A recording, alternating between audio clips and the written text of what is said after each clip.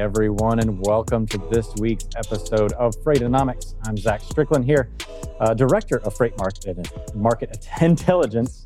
You wouldn't know it by the way that came out, but with Anthony Smith, lead economist. And this is the show where we discuss the freight market in combination with the greater macroeconomic environment and intertwine the two. And hopefully everyone leaves a little bit more knowledgeable about the world around them. So Anthony Smith, today we've got, this is going to be the Anthony Smith show today because we're talking about something that's right up his alley. In terms of interest rates, we hear a lot. Yeah, are we interested? We hear a lot about interest rates increasing, decreasing. Yes, I have a working knowledge of what that means to the economy and subsequent asset valuations and things like that and how we can spend our money. But what does that mean for the freight market, and the freight economy moving forward as the Fed sitting there trying to combat that inflation? That sounds like a little commercial that we play from time to time. Right. But yeah, I'm excited to talk about that, the interest rates, what it might mean for the economy. Really, I think how it's going to, of course, impact the freight markets because this is Freightonomics after all, but also looking at what it's going to mean for the overall economy. Are we in a place to accept interest rates? What do they look like? What's the purpose of them? How have they been used in the past? Is this time we need different? There's a lot of different implications that we have to kind of look into to see what's in the mind of Jerome Powell. Maybe we can get Jerome Powell up on here. Yeah, let's call him up. I'm sure he's available. He doesn't have things to do. But yeah, I mean, and we'll get to that here in a little bit. But of course, we have a lot of. It's been an interesting month. Still, we're still talking about truckload capacity being relatively tight. We're seeing volume still relatively elevated compared to previous years. We're roughly about 5 to 6% up over this time last year. So still a very active period of time. Probably one of the more repetitive questions I get is, what's happening next? We've spent a lot of the last 2 episodes talking about what is 22 going to be like. I think at this point we need to start kind of breaking down aspects of our economic environment and the freight market just to kind of get a better understanding of some of those fundamentals. So that's what we're going to do today. But first up, Anthony Smith, we've got some stories. Zach, I also have to mention, if you see me looking down, I'm looking at LinkedIn, which is buzzing already. So huge shout out to Doug Wilkes and Jarvis Cox. Doug coming out, the Impact of Freedom convoy on U.S. freight already. And we appreciate it. And 58% fuel increase since 2020. Is that inflation or policy or both?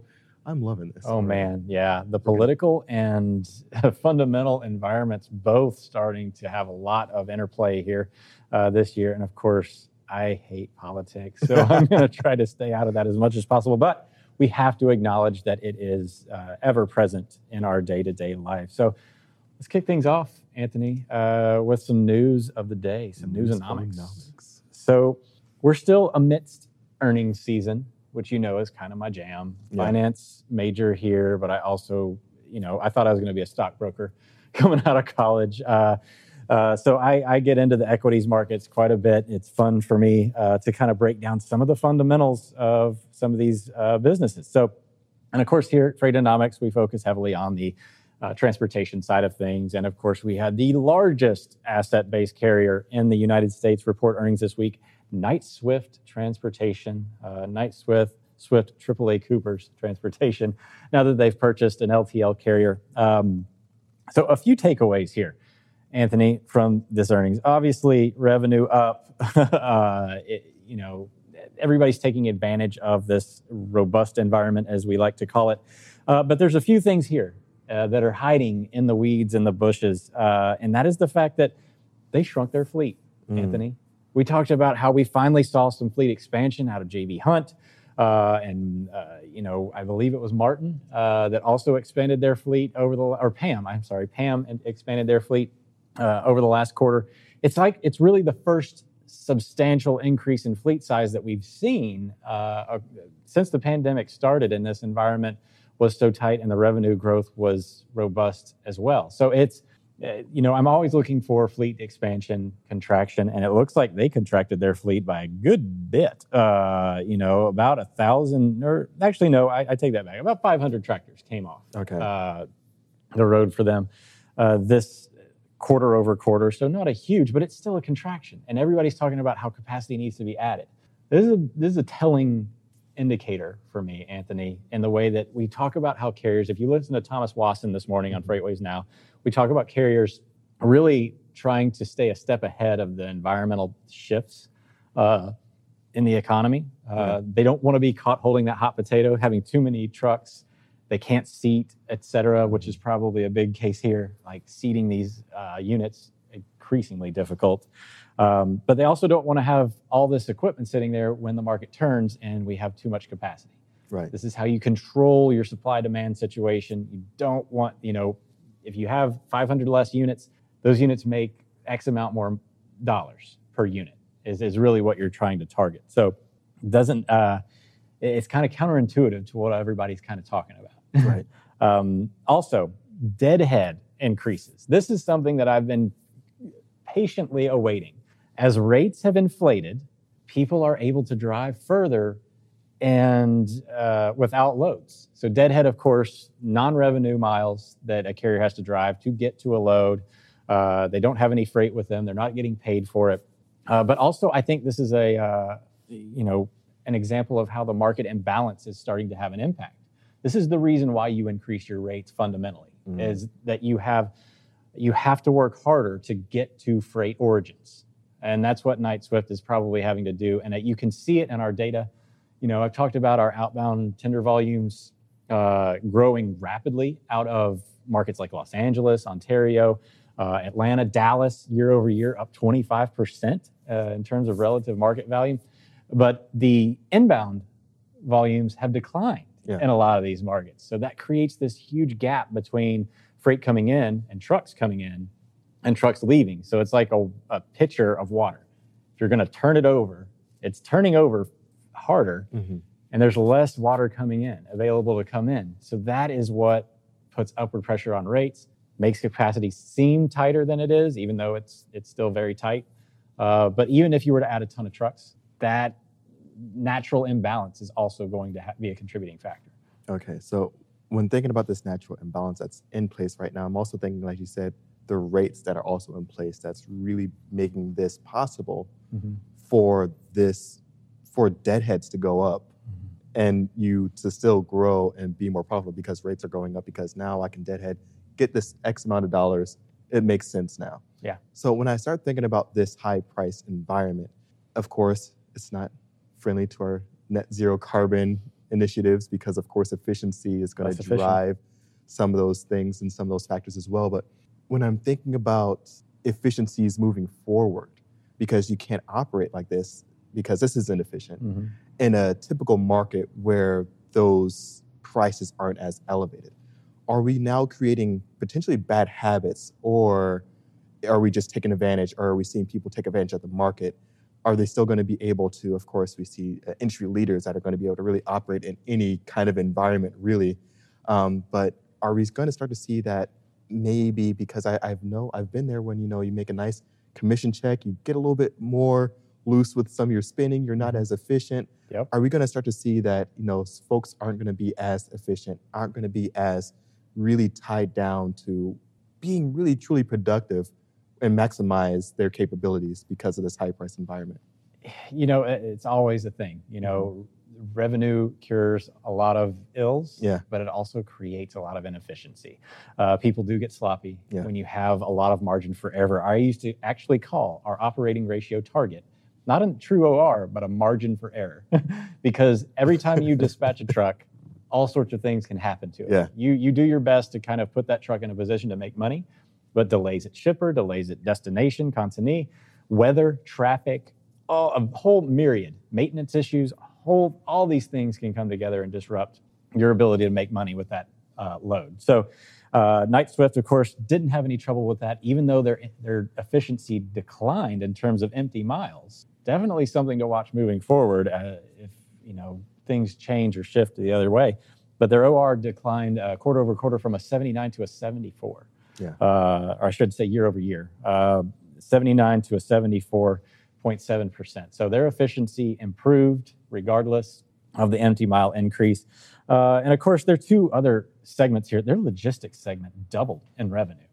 Like this is might be one of the biggest headlines. You're talking about Knight-Swift? Knight-Swift Logistics, the brokerage arm of the company, doubled in revenue. Intermodal volumes basically flat, but revenue off the chart growth. 7.5% growth in total revenue there. Load count was actually down 22%. Well, I asked Knight-Swift because it's not a new company. It's not like it's like a new. Dude, it's a spot market that everybody needs to get in on. That's the story. Yeah. You know, if you can't make money in this environment as a brokerage, it's not a great sign for you moving forward. Yeah, especially as rates are increasing and you're not able to, and they've been increasing. You know, it's a known increase. It's not like all of a sudden, because that is a hard environment to operate in.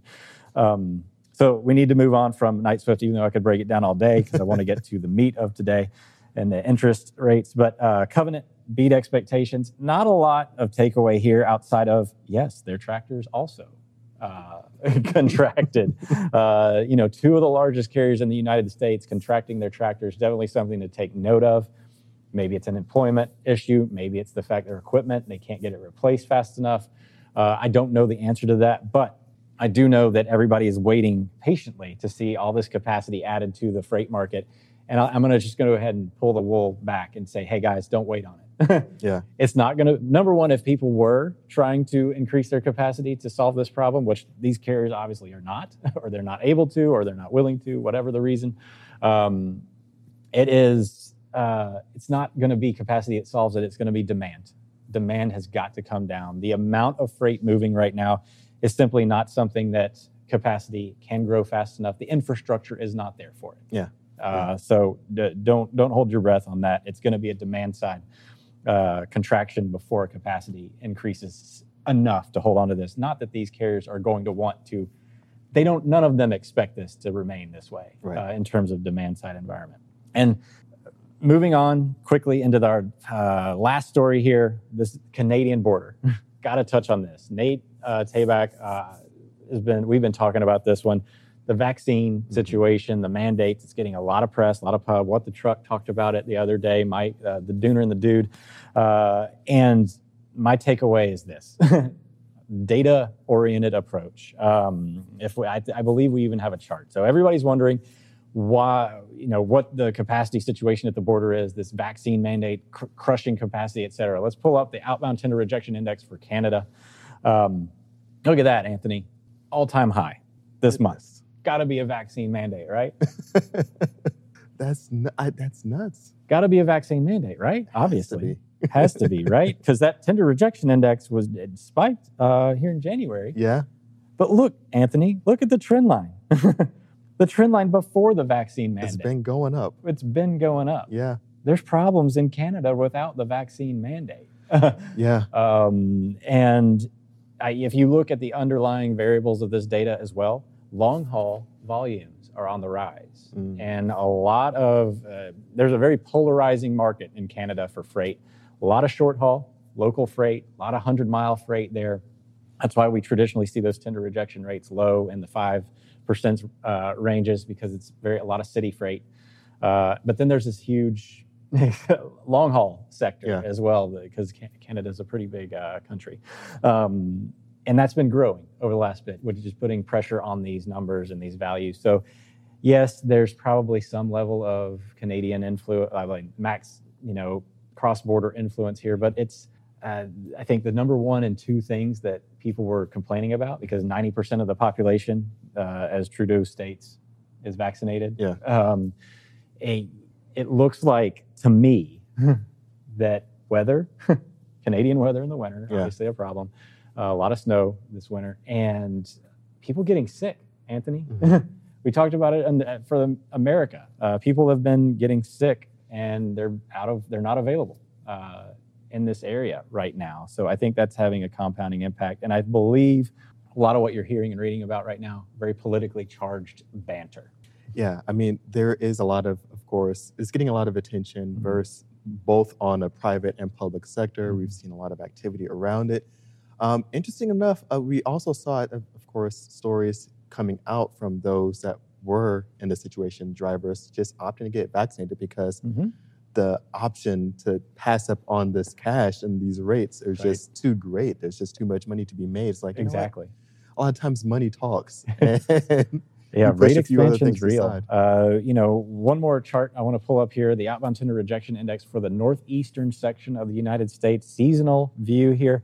There's a little unusual spike that we're looking at in January in the Northeast as well. Population density centers. This is what makes me think this is more of an Omicron variant influenced thing versus anything else. Yeah. So Northeast, Canada, a lot of the population is over there right next to our northeastern corridor, nestled up on the border in Toronto and Montreal. So this adds to my theory that we're looking at something outside of the influence of the border crossing mandate. That's interesting. And I love that you pulled up the Canadian charts because those don't get a lot of attention from time to time. So I'm happy we're able. Not a lot of pubs. So No. Nate's gotten me going lately. Yeah. We're on that. So let's we've got about 10 minutes of show left, Anthony. Let's get into the meat of the Anthony show today. Oh boy.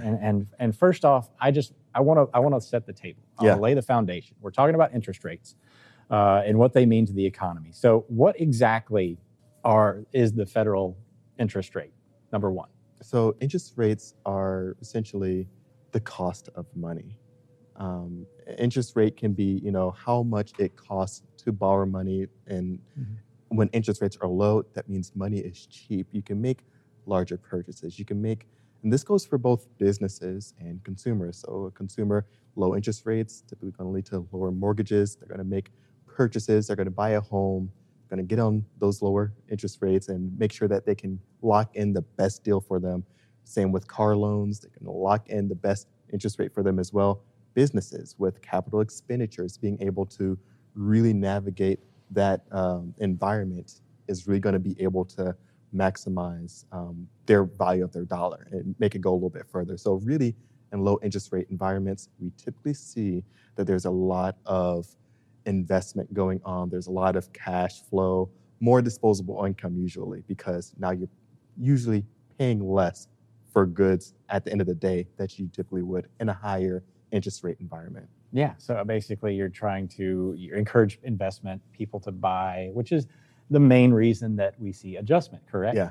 So if they're trying to lower the interest rate, they want people to spend money and encourage investment. They want to buy big ticket items, things like cars and houses. I mean, thinking about buying a house, $400,000 house with an 8% interest rate is much less attainable than at a 3% interest rate. Yeah. And that's the purpose of the Fed funds rate, right? Exactly. And typically, with this housing environment, a lot of the concerns that I would hear is like, oh man, are we heading to another 08, 09? And really the underlying fundamentals are really a lot different. We're not putting out, these subprime mortgages. We're not really putting people in these awful positions. We're essentially, what this is more likely is really a pent up demand for the new homes and existing homes or just buying a house. That's been pent up. That's been really ramping up for the past few years because even on a housing start level, we still haven't caught up to where we were in 2007. And so when we're looking at that, I mean, there's a lot of pent up demand. So essentially those low interest rates are supposed to just make it a little bit easier instead of putting someone that shouldn't be in that position in a bad position. But also when we talk about lowering the interest rate from that 8% level, you've actually made it easier for people to go out and purchase these big ticket items, which of course puts strain on the commodities and all the goods that go into that. And then you could see this spike in demand, which strains all that, which puts inflationary pressure on those goods and then gets translated. So let's dive into this aspect, Anthony. So we're about to get a rate increase, interest rate increase in March, supposedly. So what are some of the consequences of that rate increase? Yeah, so we also have to take a step and look at what's the purpose of it. Yeah. And so right now, the purpose of that is to combat inflation. And I'm not a big fan of raising interest rates in order to combat inflation, more so raising interest rates if the economy can handle it, because it's essentially like, hey, we have this problem, let's use this tool to fix it. And this is a big tool, and it's almost like Zach, you sprained your ankle going on a run, or you were running up hills. Let's just cut off the whole leg and get rid of it, because instead of just kind of dealing with that in general, because there's all these other implications that can happen from raising interest rates or really poor timing in the interest rate increase. You can really raise interest rates at the wrong time or too much and drive into a recession. So is it worth going into a recession to combat this inflation? And now we also have to look at what's the cause of this inflation. Is it something similar to what we've seen in the past? Is it just because we've printed off all this money and all the stimulus money's out there, now we just have all this money and now everyone is just buying and purchasing? And it's going to be a little bit of everything, but for the most part, it's going to be supply chain led. And so when we're looking at the supply chain right now, we're seeing that, of course, there's pent up demand. We see consumers in good condition and they're generally confident. The confidence is waning, and that does take into some consideration here when we're looking at the overall economy. Mm-hmm. But the supply chain issues is really what's driving a lot of these problems, because we're seeing that there's this overwhelming demand, but we can't get all that demand to all these want to be or would be consumers. But the other big aspect of it is the condition of these consumers. The best thing these consumers have going for them right now is the jobs market. Mm-hmm. That's the best thing they have going for them right now. The savings rate has come down. It's back at pre-pandemic levels. We're looking at that now, and it's not like they're flushed with cash. Right. Credit card usage, we looked at it yesterday on FreightWaves Now. That's really starting to ramp back up. Right. Non-revolving credit, it's already past where we were pre-pandemic. It never really skipped a beat either way. It just kept moving business as normal after about a month off maybe. But we're looking at it, and where we're seeing right now is, this interest rates probably should have increased, but the Fed is a little bit late to the party. A little slow. Yeah. And I mean, there have been some props put out to the Fed about saying, hey, they've reacted quickly, they've done this, they've done that. It's great things, but really they seem to be the last to the party on, hey, there's going to be some inflation coming. Now, the other big thing that we have to take into account, Zach, I don't know if you ever used a ketchup bottle before. I have. So hidden that 57. Yeah, you hid in the 57, but sometimes you just give it everything you got. You're just going you don't go on the back. The back. The side. You do in the back, and then nothing happens, and you hit the back. And then next thing you know, you just get this blob of ketchup all over everything. Right. And that could be what we're going to see here soon. When we're looking at all these pent-up goods that are really trying to get out into the economy. Right.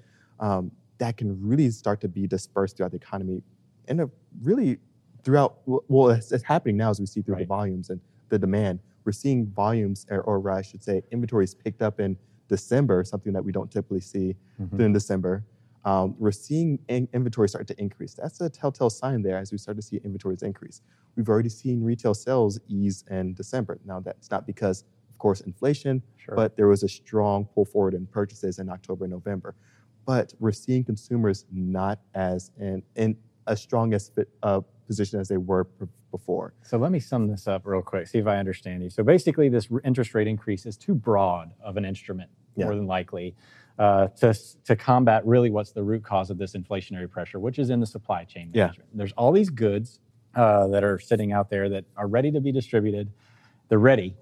But now if you go out after they've already been ordered and all the damage has been done and apply this huge overriding mechanism to combat the inflation, you are now potentially damaging the person who actually you rely on to keep this train in a good direction and might overcorrect, right? Exactly, because earlier on we were saying what happens when you rate, and I think interest rates probably should go up, but I think they should have gone up long ago, right? When consumers probably were in a better position to handle it. And I understand the pause because we were in uncharted territory. I'm not going to Monday night quarterback this, talking about Sunday's game here, because it was uncharted territory. You want to make sure the economy is back on stable footing, but that's probably the time where you could implement and slide in an interest rate increase, as opposed now where savings rates down, disposable income is come down.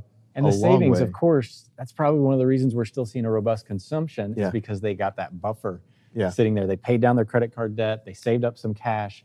Inflation hasn't shown up just yet because they had all this money pent up. And now we're getting back to that break-even point again. Yeah, and right now with interest rates, there's no reason to slow homes there's no reason to slow some of these other aspects. Man. But I Oh don't man. know, we might need a part 2 here. Yeah. Looks like we got some reason to think the economy might take a tad step back this year.